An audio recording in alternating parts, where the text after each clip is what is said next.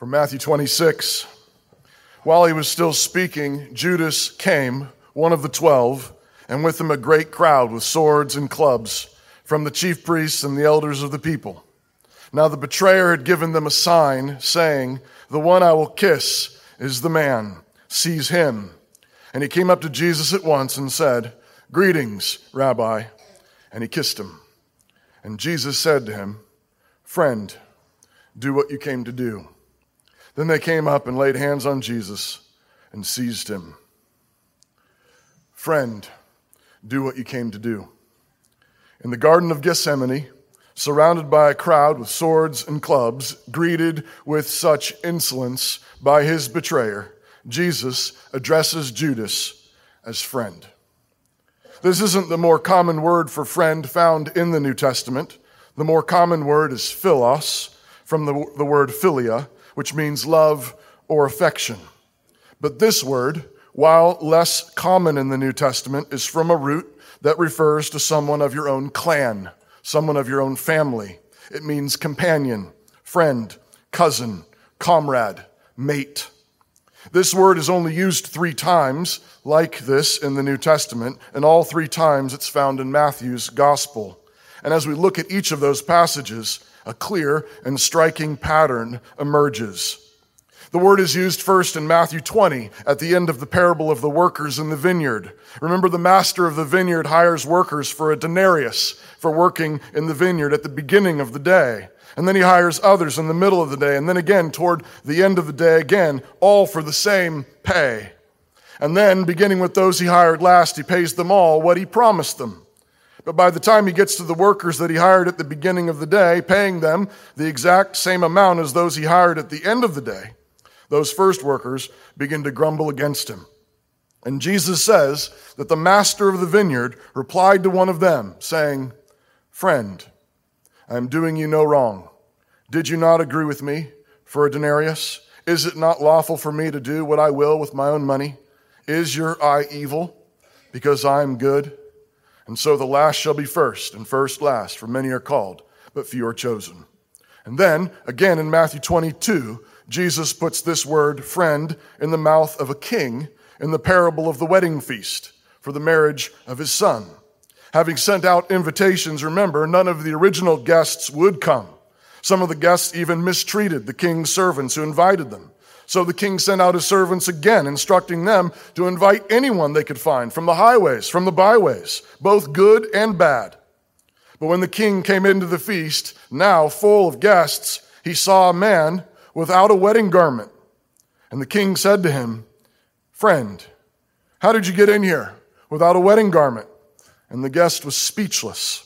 Then the king said to his servants, "Bind him hand and foot and take him away and cast him into outer darkness. There shall be weeping and gnashing of teeth, for many are called, but few are chosen."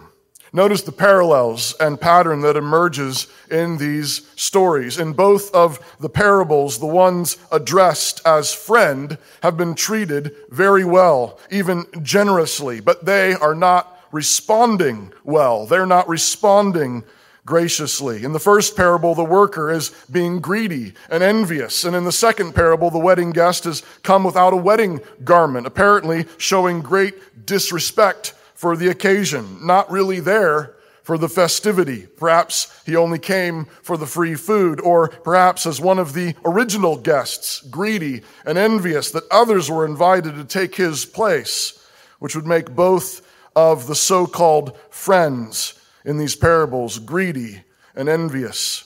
In both stories, the master or king intends real blessing to the one they address as friend, doing them real good as friends. But the one they are addressing is in the process of rejecting that blessing, demanding something else instead. In both stories, Jesus summarizes the point as many are called, but few are chosen. The ones that come first often end up on the outside, and those who are on the outside at first often end up on the inside. The story of the betrayal of Jesus continues this same pattern. Judas has just betrayed Jesus for 30 pieces of silver, and we know from elsewhere that Judas himself was a greedy and envious man. He objected to the extravagant generosity of the woman who anointed Jesus with costly oil, complaining that the perfume might have been sold to help the poor. But of course, it later came out that Judas was not really so concerned about the poor as he was about skimming off the top of the poor fund that he was in charge of. Judas was a greedy and envious man. Judas was also in the inner circle of the apostles, one of the first disciples with closest access to Jesus, and yet he betrayed Jesus and ended up on the outside, in the outer darkness, where there's only weeping and gnashing of teeth. Greed and envy are closely related sins. Pilate knew it was out of envy that the chief priests had delivered Jesus to him. Matthew 27, verse 18. Greed and envy are sins of betrayal. Jesus calls it having an evil eye, or having an eye that's full of darkness. Your eyes are so set on something, often something that someone else has, that it distorts your vision. So you can't see clearly, whether it's a possession, a house, a car, land, a job, or a level of affluence, or perhaps a position of authority, or respect, or fame, or influence, or followers, or whether it is a certain relationship, a husband, a wife, children, a kind of family, a kind of marriage, friendship. And ironically, you can lie to yourself saying that you're not envious, you just want these things because they're good things. Isn't it good to want good things? God says they're good gifts. Why shouldn't I want them? Just like Judas said, that his desire was for the care of the poor. But greed and envy don't really merely want good gifts. They idolize these good gifts, obsess over them, and calculate exactly how much those around you are getting, and by implication, what you still don't have. And greed and envy quietly, or maybe not so quietly, resent and hate how God is dealing out his gifts. But notice the end of that road. The end of that road is ending up at a lavish wedding celebration, refusing to celebrate. You're so wound tight about what you don't have and what they got and what you haven't got yet that you end up pushing away the gifts he's actually giving to you right now. You become like the dwarves in the last battle who can't see or taste the new Narnia. You're there, it's all around you, but all you can see is an old barn full of hay. Greed and envy, in the end, betray you. And in the process of betraying you, they drive you to betray those around you, like Judas. Yet the point remains that in every one of these stories, Jesus calls the one betraying him, resenting him, hating him and his gifts and his kindness, he calls him friend. And the point I want to make is that the offer is true. It's real. The offer of friendship is genuine, and Jesus says exactly how far he's willing to take this generous offer. In John 15, he says, "Greater love has no one than this, than someone lay his life down for his friends." Elsewhere, Romans says that what this entailed. For while we were still weak, at the right time, Christ died for the ungodly. For one will scarcely die for a righteous person, though perhaps for a good person one would dare to die. But God shows his love for us, and that while we were still sinners, Christ died for us. Romans 5, 6 through 8.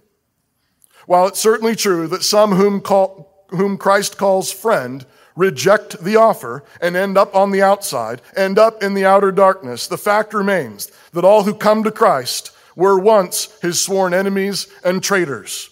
The only people that come to Christ, the only people that Christ died for, were sinners, traitors, insolent, ungodly, greedy, and envious.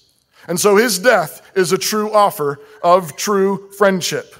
He laid his life down for his friends, and his friends were his enemies. the ungodly, sinners of every sort, greedy and envious. And he died because he loved them. He died to make them his friends. And when he makes you his friend like that, how can you not go and forgive one another like that? How can you not love your enemies and do good to those who have betrayed you? And so the offer is still there tonight. The offer is here right now for you and for the world. Whatever your circumstances, whatever you have complained about, whatever you have pushed away, whatever you have resented bitterly in your heart or in your words, Jesus still says to you, friend, I am doing you no wrong. All that Jesus does is good and kind and generous. He is the Son of the Father, in whom there is no shadow of turning, from whom comes every good and perfect gift. He is the Father of all the prodigals and of all the self-righteous older brothers. He has thrown a great party, an extravagant wedding feast, and you are invited. So lay down your grievances now. Lay down all your claims, all your excuses, all your calculating. Lay down your bad attitude, your bitterness, your resentment. Lay down your envy and your greed. Christ was crucified for sinners. Jesus is the friend of sinners. So come to the feast. But when you come into the feast, you must have a wedding garment.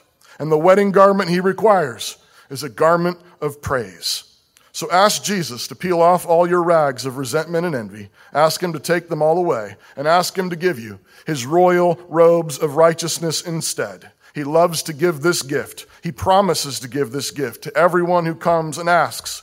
He will not turn you away because he calls you his friend. So come and welcome to Jesus Christ. In the name of the Father, Son, and Holy Spirit. Amen.